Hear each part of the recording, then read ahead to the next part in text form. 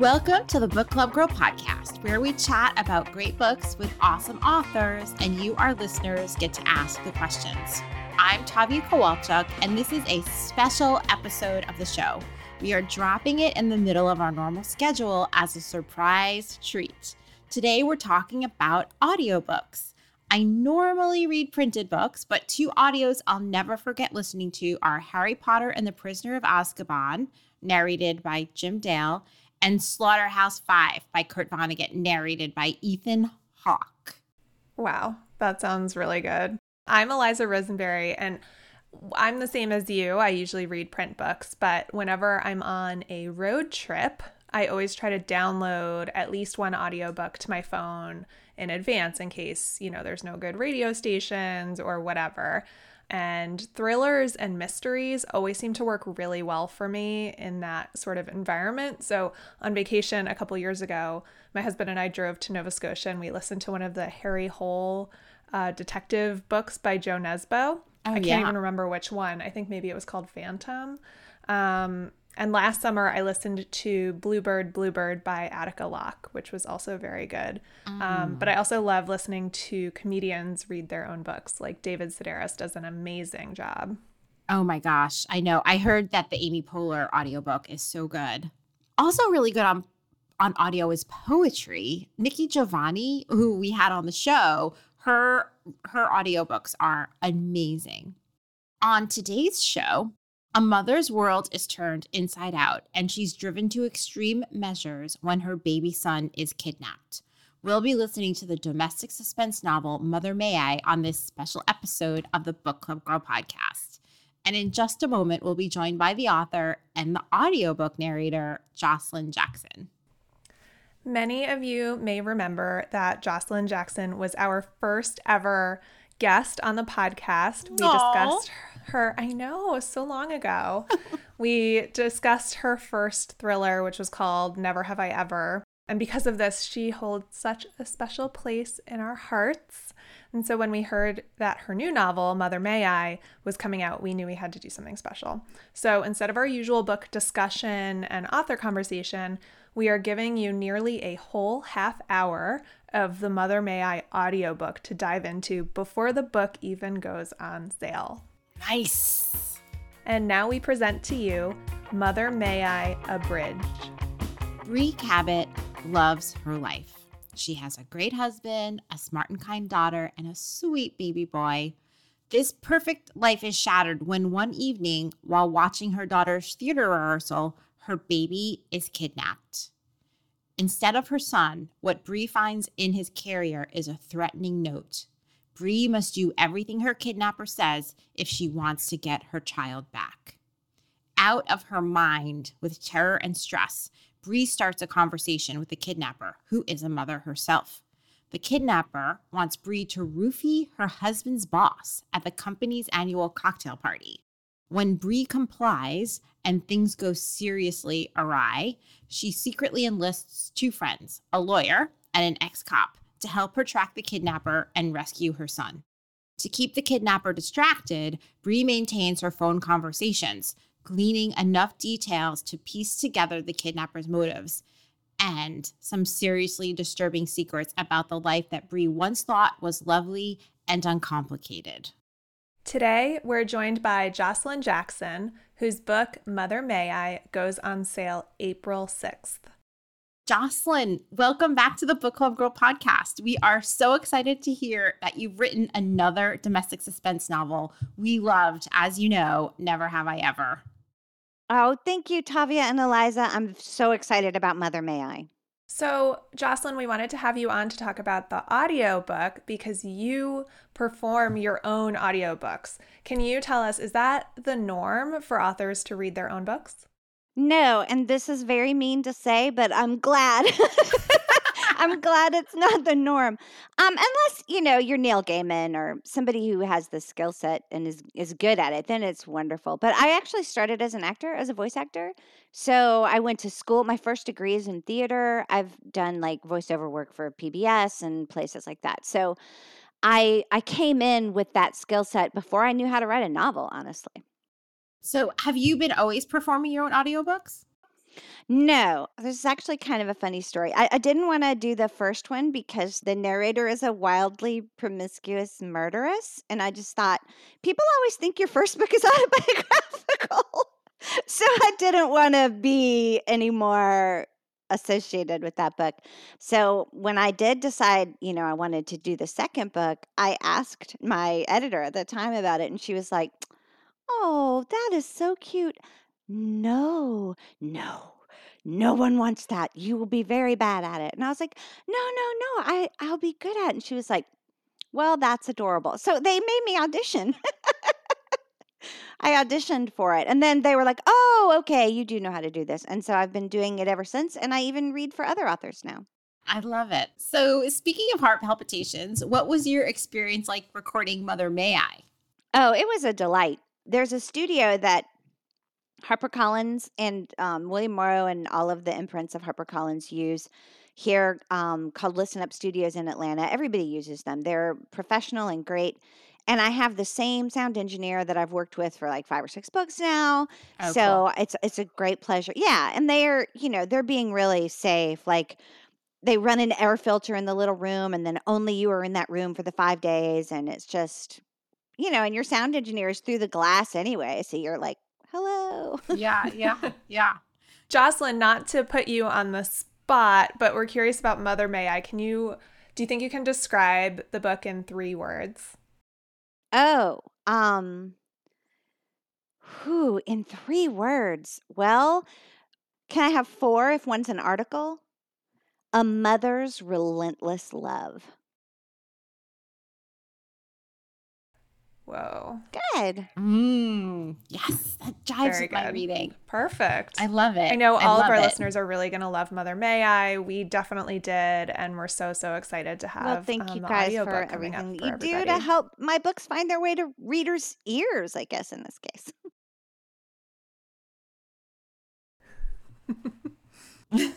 Thank you so much for joining us so that we can learn a little bit about what goes on behind the audiobook. Thank you, Jocelyn. That was Jocelyn Jackson, whose new book, Mother May I, goes on sale April 6th. To find out more about Jocelyn's book and how to buy it, head to jocelynjackson.com. And that's JOSHILYN Jackson.com. Like what you heard? Subscribe on iTunes, Spotify, Stitcher, wherever you get your podcasts. And while you're there, give us a rating Another and way leave a to review. help spread the word about the Book Club Girl podcast is to tell a friend. It really helps others to find us. Before we go, we'd like to thank Andrew Kaberline, who pulls all the audiobook excerpts for the Book Club Girl podcast. Until next time, And I'm Eliza. Tavia. Happy listening. 2. She was not a witch, of course. Just a little old lady in a baggy black dress and cardigan.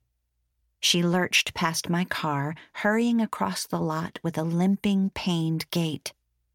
She did have a hat on, a dark knit cap that came to a sort of peak, but it was not tall or excessively pointy. "Bree," Marshall said, concerned. I wasn't sure what my face was doing. I pushed past him, running to the windows. He joined me. "Are you okay?" "I'm fine." Author Jocelyn I didn't Jackson sound joins us fine, this week even to talk though this woman audiobooks, was the specifically least about her threatening new thing novel, that I had Mother ever May I. seen. This is a She special was bonus edition ancient of the and Book Club Girl toting an podcast. earth-conscious, Download or stream it reusable now. grocery bag much like mine, for God's sake. But she did resemble my dream witch, especially her hair, striped gunmetal gray and silver, the thin locks straggling out from under her hat. I wondered if I should call the headmaster, or even the police, just to get a report on the record, in case the witch hadn't been a dream, but a thing my subconscious had made out of this actual woman. In case she really had been lurking in my backyard. It seemed ridiculous, though. I knew what they would think of me, a mom with a new baby, over-anxious and sleep-deprived. I could perfectly imagine their amused glances if I called them to report seeing a little old lady, maybe twice. It would be worse if I was truthful and mentioned the dream I'd had earlier. A witch, you say? They would be polite, but only because we lived in Decatur. We had high property taxes and our own police force. Money bought manners, and Trey made a lot of it. Otherwise, I knew how it would go. I knew because when I was growing up, my mother called the police on the regular. She lived convinced that my father might come back, even after he'd gone to prison, even after he was dead. She'd hear him creeping around under the house or on the roof at night, and, yes, she often thought she saw a figure peering in our windows. I knew most of our regular beat cops by name. Officer McKenzie would at least shine his light into the crawl space, but his flat gaze and long, slow exhales made it clear he thought my mom was crazy. Officer Lobless was more blunt about it. There are people in actual trouble, and here I am, with you, again. Officer Dobson was the worst, looming over us, anger palpable in the lines of his big body. Once, I heard him mutter, "I ought to give you something to be scared about, lady," as he left. He was only a little less frightening than the imagined man she'd called about. When I got pregnant with Peyton so soon after Anna Claire, my mom let us buy her a condo near us. I'd long wanted to evacuate her from the leaky 2-bedroom ranch where I'd grown up, but she wouldn't move until she believed she was doing it for me. It was wonderful having her close when I had a newborn and a 1-year-old, but the best part of the condo was the on-site security. All guests had to sign in and out, and only residents had key cards that would activate the elevators. Mom hadn't called the cops once since she moved in, and yet, as I considered calling them myself, the mingled shame and fear from childhood were churning in me. I'd never learned my born wealthy husband's ease. In his mind, the police worked for him, cruising our neighborhood to keep us safe.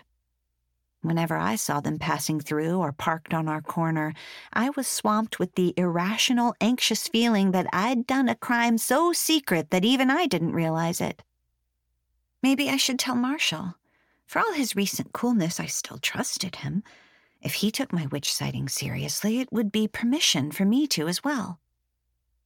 "Did you see that woman?" I asked. She was already out of sight. "The Mima? Did she look like a—" I couldn't bring myself to say the word witch. Marshall didn't have time for this nonsense any more than the actual police would. "No, it's stupid, never mind."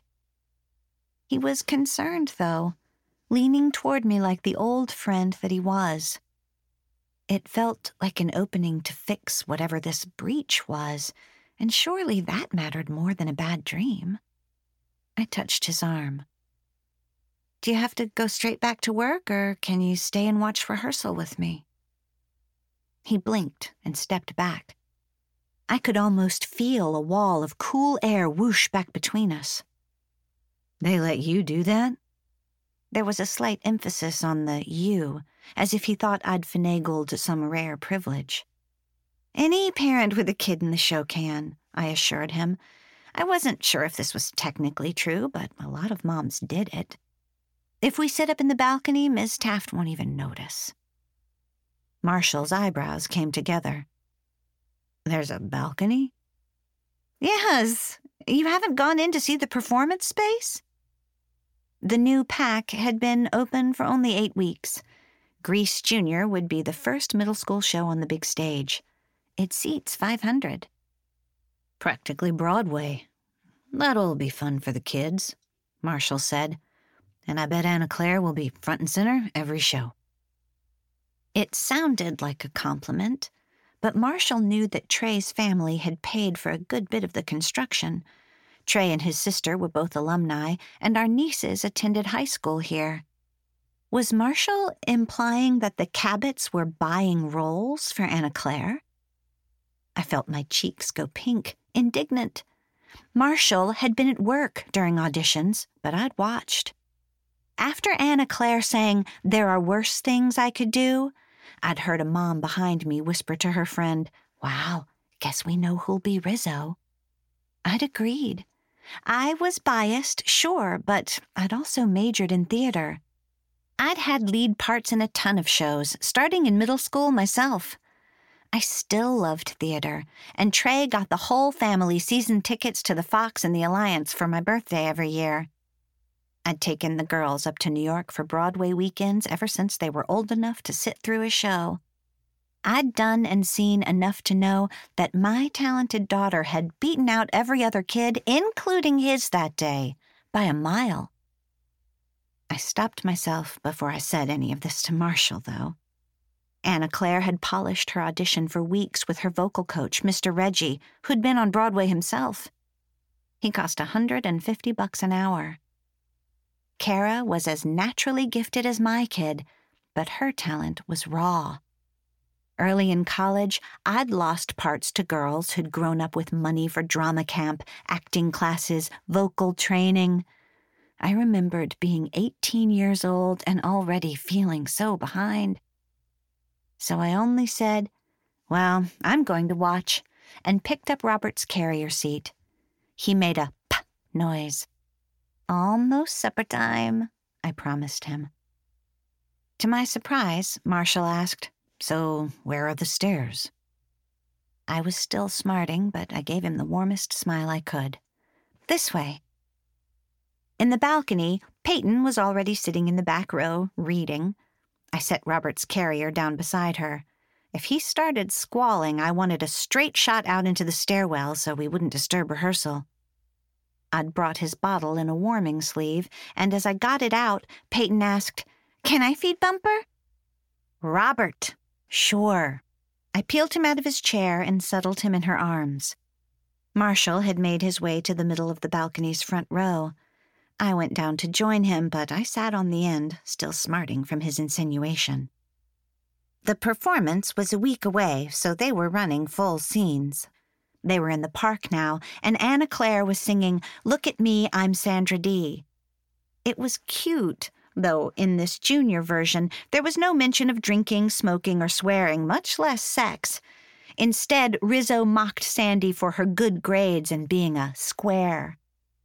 As Anna Claire vamped across the stage, I realized the bit about not coming across had survived the edits. I don't think Ms. Taft, who was in her 20s, knew it was sexual, and neither did our new young headmaster apparently, because he had approved the script. St. Albans was Episcopalian, quite liberal for a church-run school, but not that liberal. I shot an amused smile at Marshall, but he was watching Kara dance with the other pink ladies. Peyton came up and joined me. I glanced back at Robert's carrier seat, still by the back row. "Asleep?" I asked quietly. "Dead to the world." "Did he burp?" "Twice, Mom." Peyton gave me her mild version of her elder sister's eye roll. "I know how to do Bumper." "Robert." "She really is talented," Marshall said in a gruff whisper. He was looking at Anna Claire now, his face impassive. If this was an apology, I'd take it. Kara is too. Her big number is in the sleepover scene. She kills it. The director called the kids in for a huddle. I glanced back over my shoulder. The car seat sat sideways to me, so all I saw was Robert's feet in their puppy socks, but this was his biggest nap of the day. I could probably click the carrier into the car and drive home before he woke up.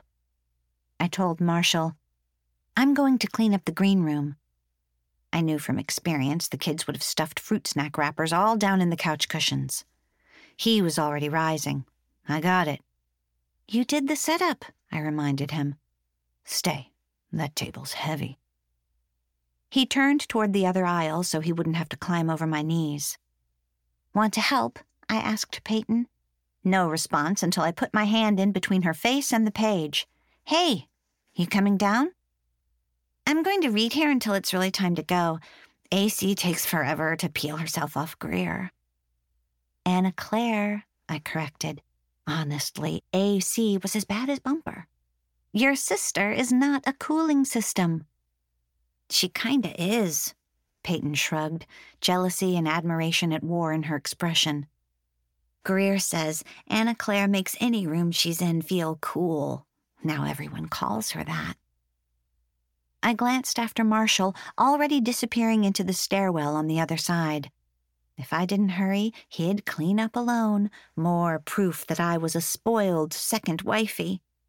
Still, my middle child needed a moment. I think you're cool, I told her. She snorted.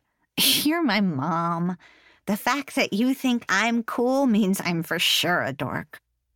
Well, cool is overrated, and sometimes it's code for a little bit mean. But you're smart, a good student, super cute. Best of all, you have a kind heart. She shrugged it off, disappearing into her book again, but I could see her fighting a smile. Good talk, I said to no one, but it had been. Peyton went back to reading. 10 seconds later, I could have set a bomb off beside her and she wouldn't have heard it. I used to read like that when I was young, before I was a mother. Now nothing took me that far from reality. Except maybe watching my children perform. Miss Taft had decided to run the Sandra Dee song one more time. It was time to clean up, but Marshall had told me I could stay. Anna Claire came center and began, and the whole world fell away again. It was the same when I was at a robotics match and Peyton was at the controls. At 10 weeks, all Robert had to do was show his brand new toothless smile to put me into a trance. When she finished, I stood and gave her huge, silent thumbs up, then patted Peyton's oblivious knee. When I turned to go, I didn't see Robert's car seat. But that wasn't possible. It had been right there. I hurried up the aisle, caught in a chilly disbelief. Maybe the seat was behind the chairs, but who had moved it? No one else had been up here. I tried to remember the last time I'd looked back to check on him. Not long, I didn't think, but I'd been talking to Peyton, and then Anna Claire had started singing. This was scary, but at the same time, part of me was sure there was an explanation. Maybe Greer had taken him back down to the green room. She was baby crazy. I was at the row now, and he was gone. Just gone. So was his diaper bag. His empty bottle lay abandoned on the floor. Beside it was a single sheet of white paper folded in half. I picked it up, my hands visibly trembling. I opened it. A note, handwritten in large block print. If you ever want to see your baby again, go home. The black ink went blurry. The paper rattled in my hands. I couldn't read. I couldn't see or breathe. My spine was glass, and all my blood was water. I found myself sitting on the floor beside his empty bottle. My dazed mind noted there was a little milk in it, maybe half an ounce. I blinked hard, trying to clear my vision, but I didn't need to read more of the note to know what had happened. I had not dreamed a witch. I'd seen a real person, made of flesh and bone and a secret dark agenda peering in my window. I'd seen her again, hurrying through the parking lot toward the fire door that the kids kept propping open. She'd been stalking me. No, she'd been stalking Robert. And now she had him. 3. As Marshall put the leftover snacks in the green room refrigerator, he caught himself hoping Bree would walk in and see him handling this small task for her. It was like a dead mouse he could drop on her doorstep. It made him tired of himself. She was happily married, with 3 kids. Not to mention, her husband was both a nice guy and one of his damn bosses. He was digging a surprising number of fruit snack wrappers out of the sofa cushions when Kara found him. Need some help? She asked him, smiling. Every other middle school human must have vacated the building. He was getting eye contact and everything. He smiled back. Thanks, he said, and then couldn't resist adding, Sugar peep. just to see her eyes dart around, making sure no lingering teen or tween had heard the silly nickname. God, he wouldn't be 13 again for $100,000, not even for a day. He stopped teasing her and added, serious, I watched rehearsal from the balcony. You were great. I can't wait to see the whole show. She looked down, tried to wave it away. I don't do much in that scene. Are you kidding me? You were all I could look at. And to think he'd been so worried. At Kara's old school, drama club had been tiny and underfunded, but it was huge at St. Albans. Less than a quarter of the kids who tried out made the casts. Kara had worked so hard, practicing every afternoon in front of the hall mirror, her heart so clearly set. He'd been praying she'd make the ensemble. Instead, she'd landed Marty, a pink lady with a solo and a custom-made satin jacket that she got to keep. I'm so proud of you. You have a presence that lights up the whole stage, like your mom. That made her smile, though it was not exactly true. Kara was better. On stage, charismatic Betsy had always turned stiff and awkward, things she almost never was in life. Bree had been the actor who could make the real world disappear. He'd gone to see Sense and Sensibility his sophomore year of high school because his English teacher offered extra credit. He'd been in school with Bree since 6th grade. But in the play, she'd truly turned into another person, one who was magic and beautiful and twice as alive as any girl he'd ever seen. He'd barely noticed Betsy as the mother. Later, at the standing weekend keg party by the tracks, he'd caught sight of Bree and another girl near the fire pit, both holding red Solo cups of tepid beer. He drifted over, trying to be cool, desperate to know her better. It was as if she had a dimmer switch in her, and she'd turned it all the way down the second she stepped off the stage. The other girl was Betsy. She'd been around since 6th grade, too, but she'd grown up over the summer. He literally hadn't recognized her. In real life, Bree became background next to Bets. Even Bree seemed to assume that he'd come over for her friend, and within 5 minutes, she was right. Bets was flirty, fun as hell, with a whip-smart sense of humor that never quite got mean. Kara had her mother's sharp fox's face and dark brown eyes, but inside, she was more like him, thoughtful and cautious. She did have Betsy's light, but like Bree's, it kindled brightest when she was performing. He meant it when he told her, "You killed up there today." "You have to say that. You're my dad," she said, but she bumped his shoulder with hers, smiling. "I have my bag. Can you drop me at Yvonne's? Her mom says we'll stop for dinner on the drive." She was going with a school friend to her family's lake house all weekend. He'd planned to take her out for burgers, just the two of them first. Still, he said, sure. It was hard to find time with Kara these days, but he didn't want to mess up this nice moment. She was pulling away, growing up, keeping small secrets. In another 5 years, she'd be off to college. Maybe by then his ancient suits and his southern accent wouldn't embarrass her, though, compared to the way he'd talked when he was her age, he practically sounded like a TV news anchor. Most of the other parents here had no accent, though, or they had that faint vowel-rounding burr that said Old Atlanta Money. She helped him turn the table onto its side and flip the legs down, and for a moment he considered inviting Bree to eat with him instead. Trey was working out of town. She might want grown-up company. It would be perfectly innocent with all 3 of her kids there. He shook his head. Since Kara changed schools, they were thrown together all the time. Before, she'd always belonged to Betsy, which had made her sexless somehow.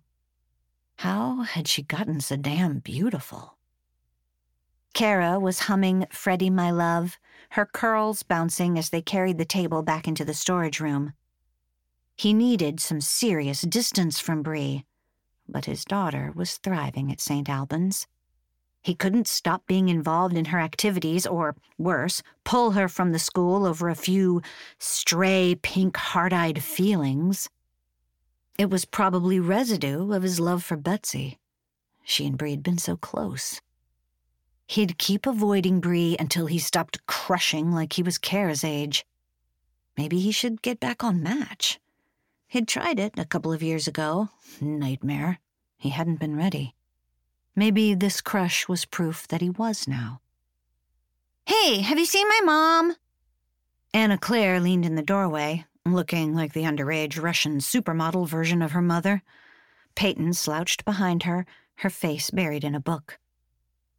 Kara's hum abruptly cut out, and she straightened, her cheeks staining. She picked at her plaid skirt. Bree had dropped off a whole bag of the school's pricey uniforms after Kara got the scholarship, saying they were hand-me-downs from Anna Claire. Bree was such a good actor that only the one price tag she'd missed had kept him from believing her. The firm paid him well. He could have afforded the uniforms, if not the tuition. Still, he'd let Bree get away with it, because she loved his kid. Betsy's kid. She'd been after him to let her take Kara for private voice lessons, too. Maybe he should, but it would mean seeing Bree more. Last thing he needed. "Check the parking lot?" he said. The car's gone, Peyton said, not looking up. That was strange, but before he could react, his phone buzzed. Bree. His stupid heartbeat quickened when he saw her name on the screen. He smiled at the girls. "This is her, probably looking for you." Anna Claire's eyebrows came together, and she checked her own phone. Why didn't she just text me? He pushed the button. "Hey, where'd you get to?" Can you take the girls? It had to be Bree. Caller ID said so, but he didn't recognize the voice. It was raspy sounding, guttural. Bree. I need you to take the girls. It was her, but sick and strained. Is it Mom? Peyton asked. Do what now? He was careful to keep his voice calm and his face pleasant. Tell her I have a Skype study with Anderson at 6. I need to get home, Anna Claire said, grumpy. Where's the car? Peyton asked. At the same time, words were tumbling out of Bree. They were nonsense. The baby is... I'm sick. I'm so sick. Please take the girls to your house. He blinked. Marshall lived a good half hour outside the city, way past Bree's own house. He heard her take a long, shuddering inhale. No, I mean, take them to my mom's place.